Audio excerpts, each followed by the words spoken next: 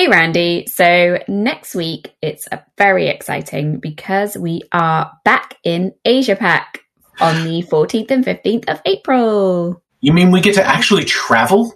Oh, no, don't be silly. That's not on the cards.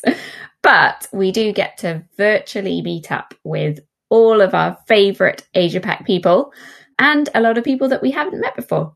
Yeah, I see there's some people we definitely know speaking at the conference. Teresa Torres is one of the headliners.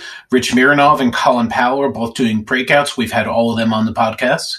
And also there's Crystal Wijaya, EIR at Reforge, Bruce Haldane, CPO at Gojek, and Cameron Adams, co-founder and CPO at Canva. And if you've never done one of MTP's virtual conferences, they're fantastic.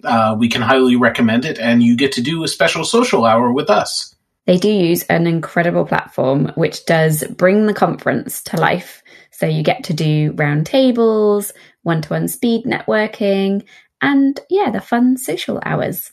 And also, bonus, what else do you get, Randy? Every ticket includes 1 full year of Mind the Product membership. That's worth $250. So that's fantastic as well. And to give you a special sneak preview, we're talking to one of our favorite speakers from the conference today on the podcast. It's Anna Leanda. She's a UX research manager at Zendesk, and she's going to talk to us about how the world of user experience has changed over the last year. And she's got some great tips and insights into how to run research in your team. So it's always something worth trying to improve upon, and because it's a pretty tricky area to get right. And we could have spent half an hour just talking to her about the best way of taking notes during a research interview, and we were very tempted to, but we actually went into quite a bit more. So without further ado, let's chat to Anna.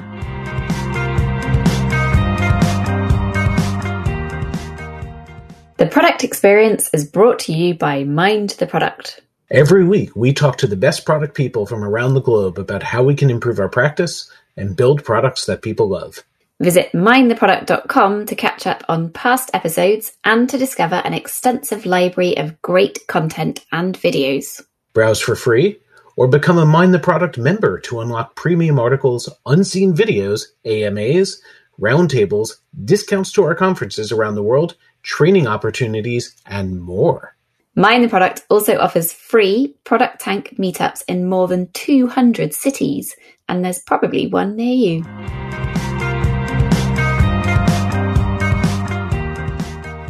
Anna, thank you for joining us on the podcast. It's so lovely to have you here. Oh, it's lovely to see you both, or meet you both. So cool. Before we get started on our questions and our topic for today, it would be great if you could give us all a quick lowdown on who you are, what you do, and kind of how you got into your role as well. Yeah, happy to give some color. So I'm Anna Leanda. I'm a UX research manager at Zendesk. I've been working in research for 10 years in the field, so working in different industries, like Zendesk is a B2B business, but also working in B2C, banking, finance, so a broad range of experience. Ended up doing research on the back of a master's degree in HCI in Melbourne. I did postgrad there, and that's how I ended up in UX research. How long have you worked in product teams in that 10 years? Have you always worked in product teams? Or? Yeah, I would say most of that 10 years, definitely. So the benefit and the best part of the UX research is when it gets applied or enacted, the findings help with some kind of product development or roadmap. That's very much the case at Zendesk. And also the past companies I've worked at, we try and work closely between product and research so that it can influence or help with some decision making. There's sometimes controversy about whether research should be part of the product team or whether it's a separate team that's kind of a shared service within the organization. Where do you come down on that one? Oh, that's a tough one. I would say I'm worried less, or my personal point of view is less about where the research team sits, but I guess how collaborative the team works with the product team. I guess one benefit of being outside, let's say, the product development or product management team is that We as researchers, ideally, we're the third party. We're the objective part of the group. We're there to sort of do the research, find answers to questions, and help with the product team to make decisions. Sometimes, potentially, if we were inside a product management team, maybe there's an influence there, but we still should maintain that third-party objectiveness. I like that. I've never heard that take on it before, and that makes a lot of sense. Yeah, so that's how me and the team, we really approach things, is that we are there, we're listening, and then we go and speak to the customer, and we bring all the information and like all the details, the positive, the negative. Our job is to sort of synthesize it and make it easy to digest or easy to enact, but we don't cut out or bias it, or we try not to in any way. How do your team achieve that? Like, how do you kind of check yourselves or audit yourselves on whether you're remaining unbiased and maintaining that distance, I guess? Yeah, I think some of it comes down to really understanding the objective of the project or the team. So do you want us to tell you, what you might want to hear? Are we just the enablers or the people just to say, yes, let's go ahead? Or are we the ones to go out there and find that information to help you with that decision making? Can we highlight something that you might not have known or thought of? Can we bring in some extra information or details there? I see our responsibility as bringing in that information, but what happens next? We try and make sure that it's used as much as possible, but we're not there to say, oh, well, this is the thing you have to. It's up to the product team to decide that the next stage. I think what we do when we kick off research or we start to understand what the teams want to understand, we try and attend as many roadmap meetings, planning meetings, meet with the product team, meet with other members of the team as well, so that we're gathering this whole lot of different questions and we're bringing into a project, and then we prioritize which are the key ones that this project must answer for this time. Yeah, so you have two different camps of user research, it sounds like. One which is more exploratory, and then one which is, we've got a very specific question to answer. This is the research that we're going to do to answer that question. Yeah, that's a perfect summary, I would say. So we do that sort of exploratory upfront discovery work. That's the ones where the problem space might be vague or fuzzy. The team really needs some information to sort of start planning or thinking about a feature or a need. And then the ones further down the track where, if we think about the development cycle, like the triple diamond, which is what we have at Zendesk, that would be the third diamond or further along the track where it's about to be developed or it's about to be released. We're looking at the finer details, smaller things that need to be tweaked or adjusted. So the risk level, I would say, is lower. Sorry. Yeah. Okay, cool. And you've worked in the field for 10 years. Obviously quite a lot has changed in the last year. So, how has the last year and a half, has it been a year? No, maybe year and a bit. I'm lost in time. How has that affected the way that your teams work? Yeah, I think partly we were already prepared. So because our customers are so international, we were already doing a lot of so-called remote interviews and remote research so that we could include a good broad range of customers in different regions, in different industries, different usage. What's happened now, I think, in the last year and a half is that we have noticed other people starting to do similar things, these remote customer conversations. But also what we've seen is a lot more use of other tools, I would say. So before we were relying on very simple tools. Now there's a lot more, for example, of using of virtual whiteboards. So at Zendesk, we use Miro. So there's a lot of, like, for example, my team's just done a project with participatory design or co-design and research. So we have the customers come in and look at the same whiteboard and create some artifacts for us to look at. And it's a new way of looking at data when it's all done in a virtual whiteboard space. And so you said your team's already adapted to working virtually for a lot of research. What have you learned about setting things up, because, there's a big difference between doing this as a once in a while as a hobby and then setting it up to research remotely as a regular practice. What has your team learned about the physical setup? You said you use Miro. What else have you had to take into account? Yeah, some of these sound really nitty-gritty or into the details, and I'll go into them and let me know if it's interesting or not. But an example might be, we were talking about amongst the team note-taking, and most of us have a setup of a laptop and an external monitor because there's a lot of documents and data that we look through. And so we were talking about note-taking and looking at a customer when you're talking to them versus like the second screen. So this is me looking at another screen and talking about potentially having a camera on the second screen so that the customer feels still like you're talking to them, but you're still able to capture the notes comfortably and all of that. So there's consideration like that, good lighting. Some team members have considered like a ring light to make sure that when we're recording, the recording comes out much nicer. Prepping the customer as well about what's expected. Do they have to have their video on? What kind of internet connection? Will we be sharing our screen? Will they need to share their screen? Some of that we were doing very lightly before because there was still some in-person research, but now we have tightened all of that to make sure a lot of that is included. I think that's really interesting about the note-taking side of things. So, and it's really nice to hear how other people run their setups and stuff when you're doing user research, because there are so many different options of different ways that you could do it and different tools you could use. Tell me more about note-taking while you're doing the interview, because it's the first time that I've heard of the actual interviewer taking their own notes as well. Is that always been the case, or do you have other people taking notes as well? That is a really good question. I think there's a couple of things. It depends on the comfort level of the researcher. Some of us are comfortable transcribing word for word whilst running the interview. Some of us take a sort of key quotes or make note of a timestamp and then come back again.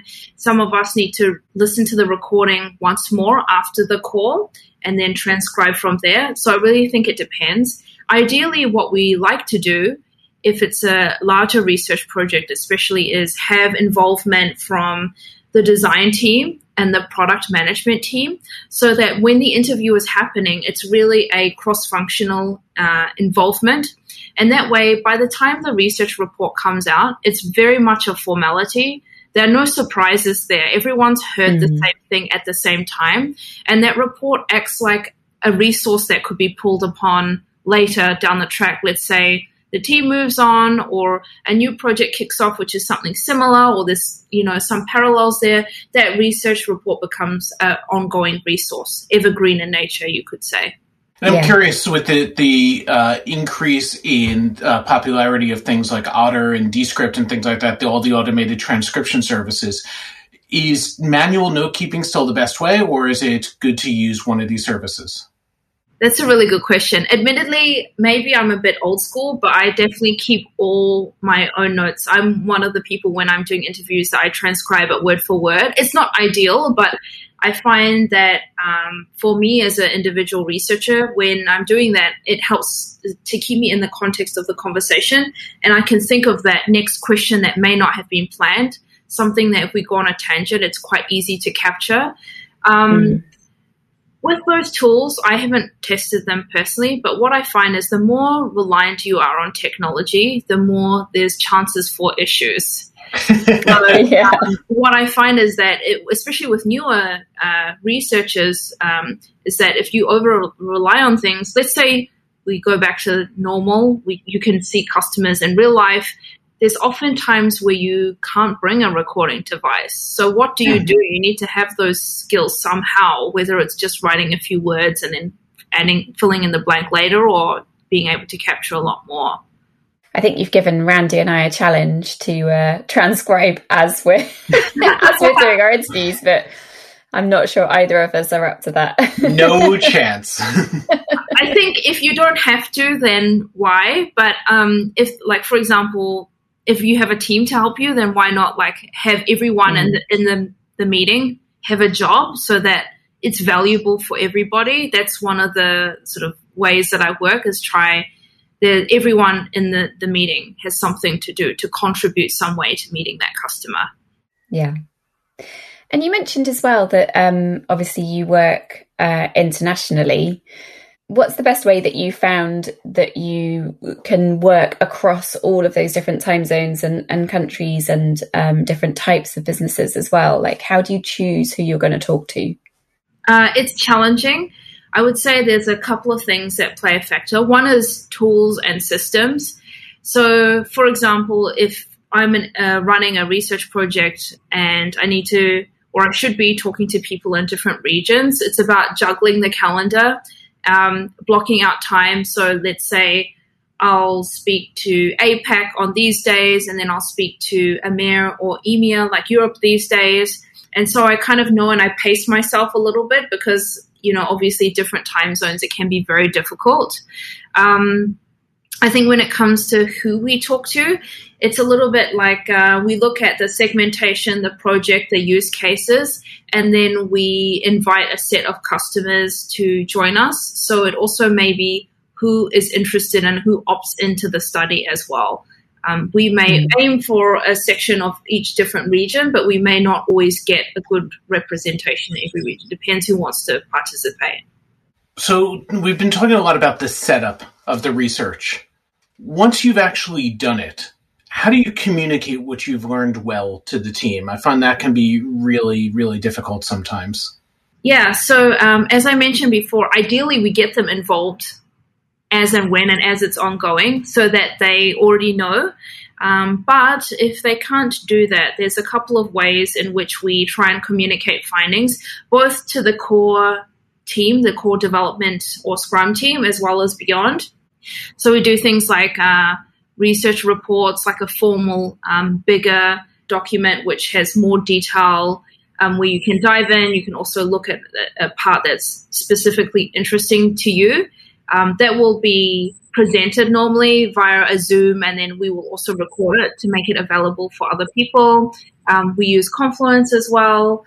We might have a research summary. We try and take video clips as well, short video clips, which also get shared to the broader department, I would say, so not just the Scrum team. There's other ways in which we try and share the research. Some of it is a bit more organic or ad hoc. So, for example, if we're sitting in a stand-up or a meeting and okay, that sounds like something that somebody in my team has done. I think the two of you should have a talk about it. And that way we try and share and reuse and highlight as much research as possible, especially if it's relevant. In terms of communicating that stuff out, do you find that people who haven't participated in the research, when you tell them, do they absorb it in the same way as people who were there for it and had a stake in it? I think that if you are there, hearing it from the customer directly, there is an element that's more compelling than reading it from a report. Sometimes a report could be created and you don't know the context, so you may not have the background. Then I think there is a risk that it may not be taken on board as much as if they were participating. But in a real world where everyone's busy and also project teams change, that's not always the case. So that's why I asked the team. The good thing about having that cross-functional team involved is then they also become the advocates and the evangelists for that research. And they would refer it also in moving on when they move on to other teams as well. And the report that you mentioned, how long does it take to put that together? Because it sounds like it's quite a lot of work. I think it depends. Sometimes as a team, we try and do analysis dynamically. Again, it depends if you have a cross-functional team available. What that means is that we may do some tagging or categorizing of material as and when we're hearing it, so it's happening live. And that way, by the end, when all the interviews are done, let's say we're just doing interviews, we could look at certain tags or categories and pull it out, the insights related to those tags and categories. And that can speed up things a lot. That could take maybe a week. When it's not done, it could take even longer. I've experienced where it's taken a while to go through, because sometimes when you finish the interviews, it could span weeks or even months, and then you'll have to go back and refresh your memory and go back through all of them with a certain target or object in mind. And do you limit yourself in terms of the number of people that you speak to? Is there a sweet spot in terms of the numbers? That's a really good question. I would say in terms of numbers, it depends on the segmentation or the user group. Like, how detailed do you want to get, or do you want a general set of findings? Is it for a particular type of user group? Maybe it's by geography or area or whatever demographics or use case. Or is it something that you just want to have an indicator of what might be the upcoming needs of these types of users and have it be quite broad?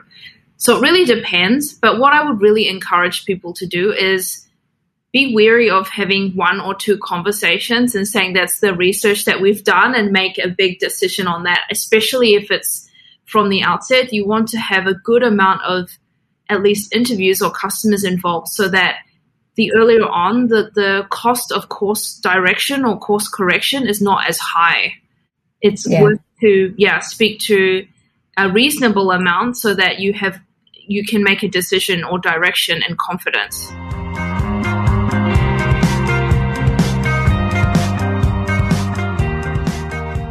Interested in boosting acquisition and driving product adoption?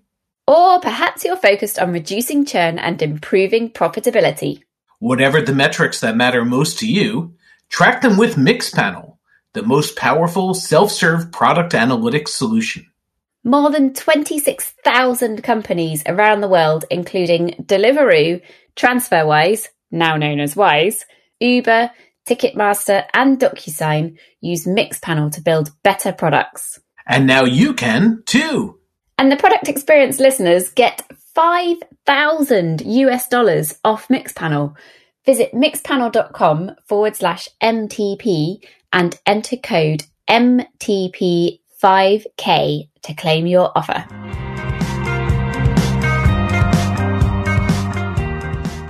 So how do you know, I'm going to make this a big question actually. Yeah. How do you know when you've done enough research? And from the other side of it, they say, you're either testing before you go out or you're testing in production.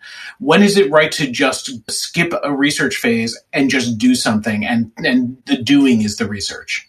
Okay, so two questions. One is that how do you know if it's enough? I think one of the tactics that I use is that when you're doing the interviews, when you start hearing the same thing over and over again, you're reaching saturation in terms of the amount of customers to interview. However, I think it depends on the organization and the appetite for risk that they have. Sometimes I've experienced where they hear the same thing over and over again, but they still would like more, even though more is not better, but at that point they would still want more just to have that comfort level there. Maybe it's about to be a big investment for that organization. So there's that part. That's what I would say is how do you know if there's enough for the interviews?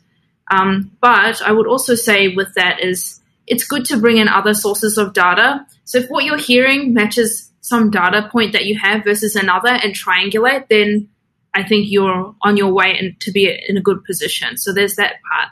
And then the second question was, is it better to just build it and then test it by having people use it, or is it better to do the research up front? Again, I think... Or when might it be better to do it that way, or is it ever? Yeah, I think it depends on the business again. Like, for example, if they are going to build something, it doesn't cost that much to build it, or they have a very good instrumentation in place where they can conclusively collect data that way, there's benefits of doing it that way as well. It depends also if they just want the quantitative, like where are people clicking, if people are using it, yes or no, or if they want to know a little bit more about why, like why are they doing this, why are they doing that. I don't see them as an either or. In fact, I see them as quite complementary because you could do all that research up front, build the thing, release it, measure it, and then potentially come back and, there's something interesting. People are dropping off at this point. People are not using it. That's a big but still worth to see if it doesn't cost that much in terms of the investment, or you are able to invest that way. So I think it's not an either or, but a both and. And when you're looking at insights, you kind of mentioned early on in the chat that your job as researchers is to, not be biased, but to kind of find out information and present that information back to the teams.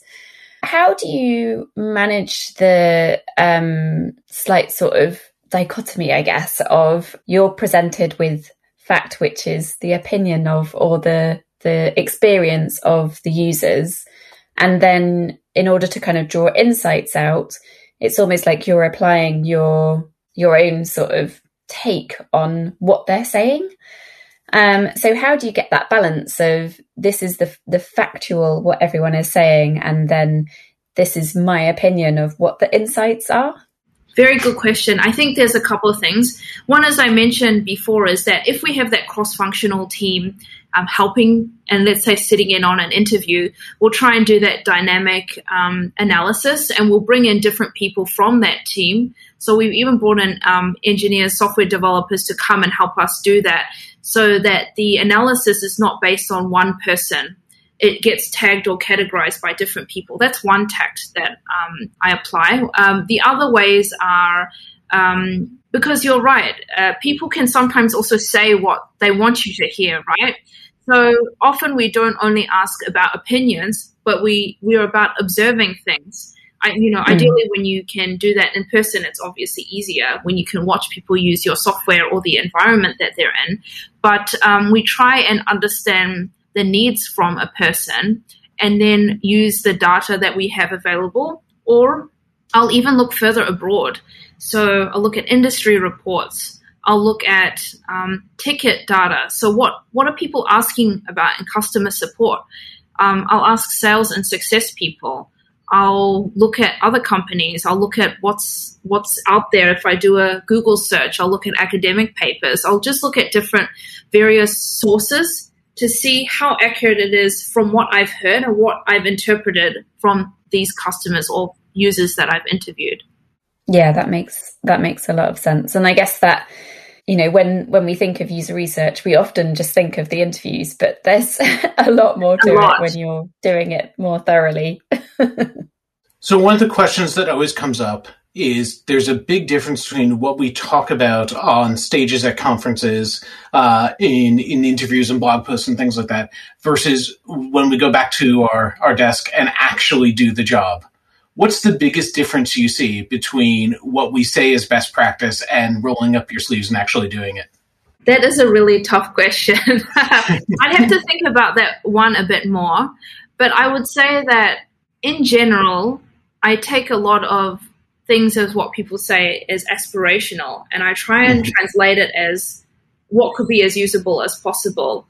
But to be honest, I also look at other sources of ideas from other industries where it's not necessarily a conference talk or a blog post, but I see how other people work and then I adopt it.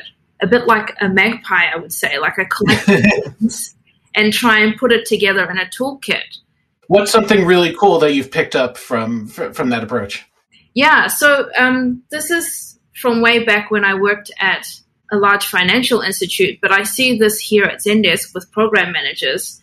For example, they use a RACI model, and RACI is not that exciting, I would say. I don't know if you'd have a main conference talk about the RACI model. It's these smaller things which live in the maybe a little bit in the mundane or the dry, which actually are the most valuable or useful, I find. But I don't know if that's helpful to answer your question. No, I've never heard anyone get excited about RACI before, but that's wonderful. Well, because we work in such a big organization, you have to remember that the research is only as good as the people who hear it and use it. So we could write as many research reports as we want. If no one knows about it, it's like the tree that's fallen in the forest. Does it actually fall? I hope that's the right saying. Maybe we have to fact check. But, we want to make sure that what we're hearing is front and what we are seeing is written up, communicated, whatever which way suits our audience and is front of mind of them so that they can use it and enact it as quickly as possible. Okay, so if I don't have the luxury of a research team, which, many businesses unfortunately don't, how can I get research done within my business, or kind of convince stakeholders to invest in quant or qual research? I think when it comes to research, one of the positions I take is research doesn't have to be done by a researcher, which may be a bit controversial. So I think there's value in people doing it themselves if they can. Obviously, there's different levels of rigorousness, but I've also worked in organizations being that team of one researcher for everyone. And I've also seen other people operate where they are a blended role, or they find that research will help them, but that's not their role per se. What I find is that with any information or context, it always enriches or helps the job that you're trying to do. So if you don't have resources for a researcher, I would encourage people to look at resources online about how to do interviews. Just get curious, get scrappy, look at the different sources of data you have. As I mentioned before, the customer support tickets has a wealth of information. That's what people are proactively complaining about or seeking help in. That can be a great source of data for things that people need that aren't met, or issues that needs resolving in the product or the thing.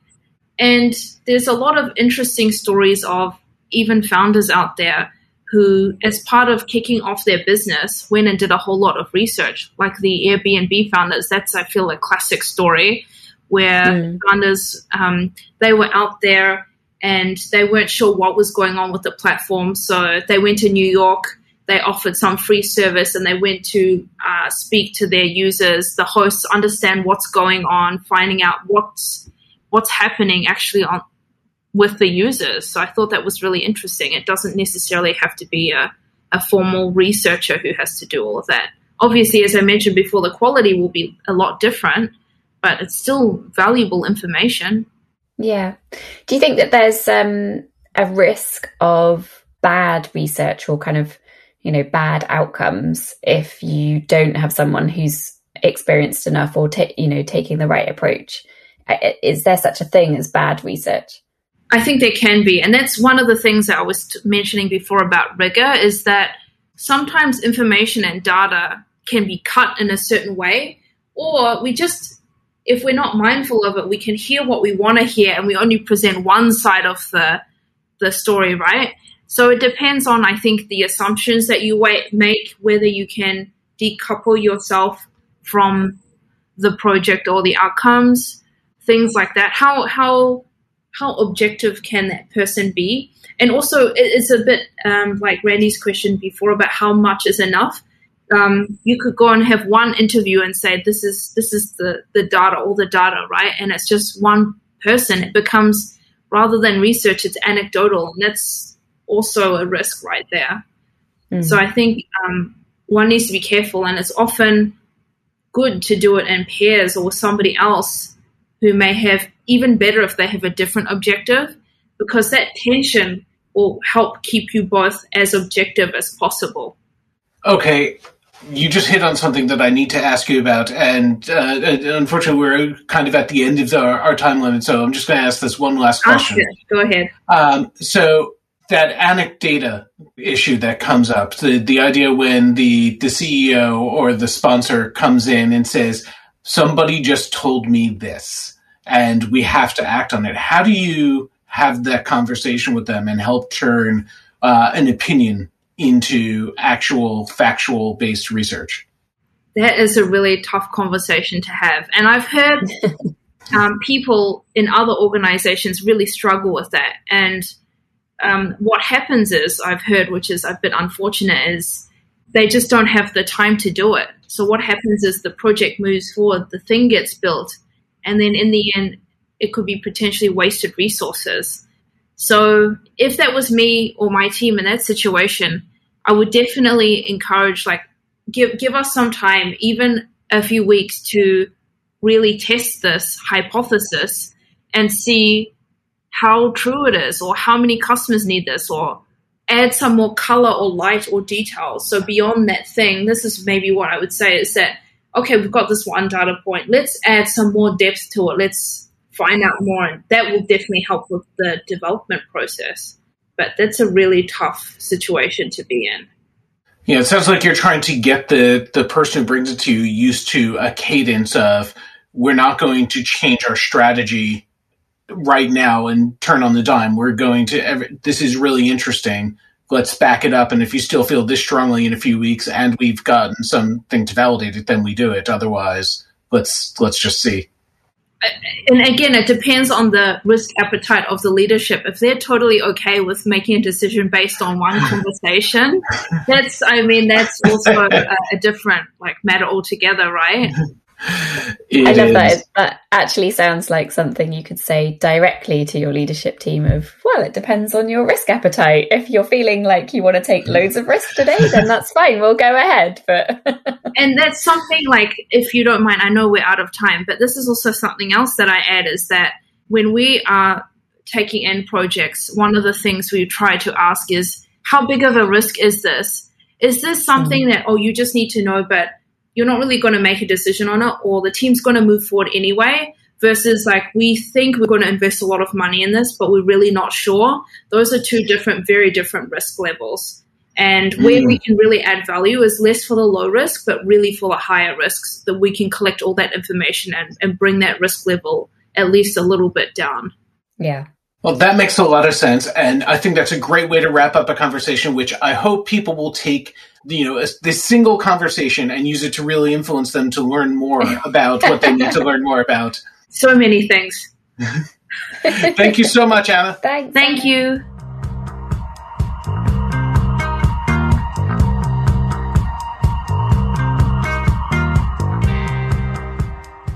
Hey, remember, if you liked that, you want to see more from Anna Lee, and you want to hang out with Lily and I, you can do it at the conference next week, MTP Digital Conference. That's right, Randy. We will see you at the conference. And if we don't see you at the conference and you want to hang out with us anyway, then we're always available at MTP Pod. Come and chat with us on Twitter. Or you can buy us a drink when that's a thing again.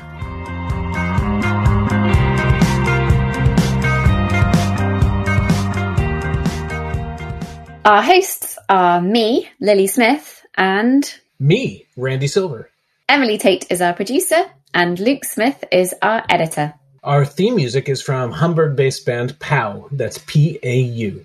Thanks to Arne Kittler, who runs Product Tank and MTP Engage in Hamburg, and plays bass in the band, for letting us use their music.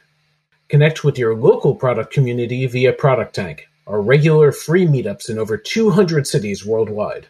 If there's not one near you, you can consider starting one yourself. To find out more, go to mindtheproduct.com/product tank. Product Tank is a global community of meetups driven by and for product people. We offer expert talks, group discussion, and a safe environment for product people to come together and share learnings and tips.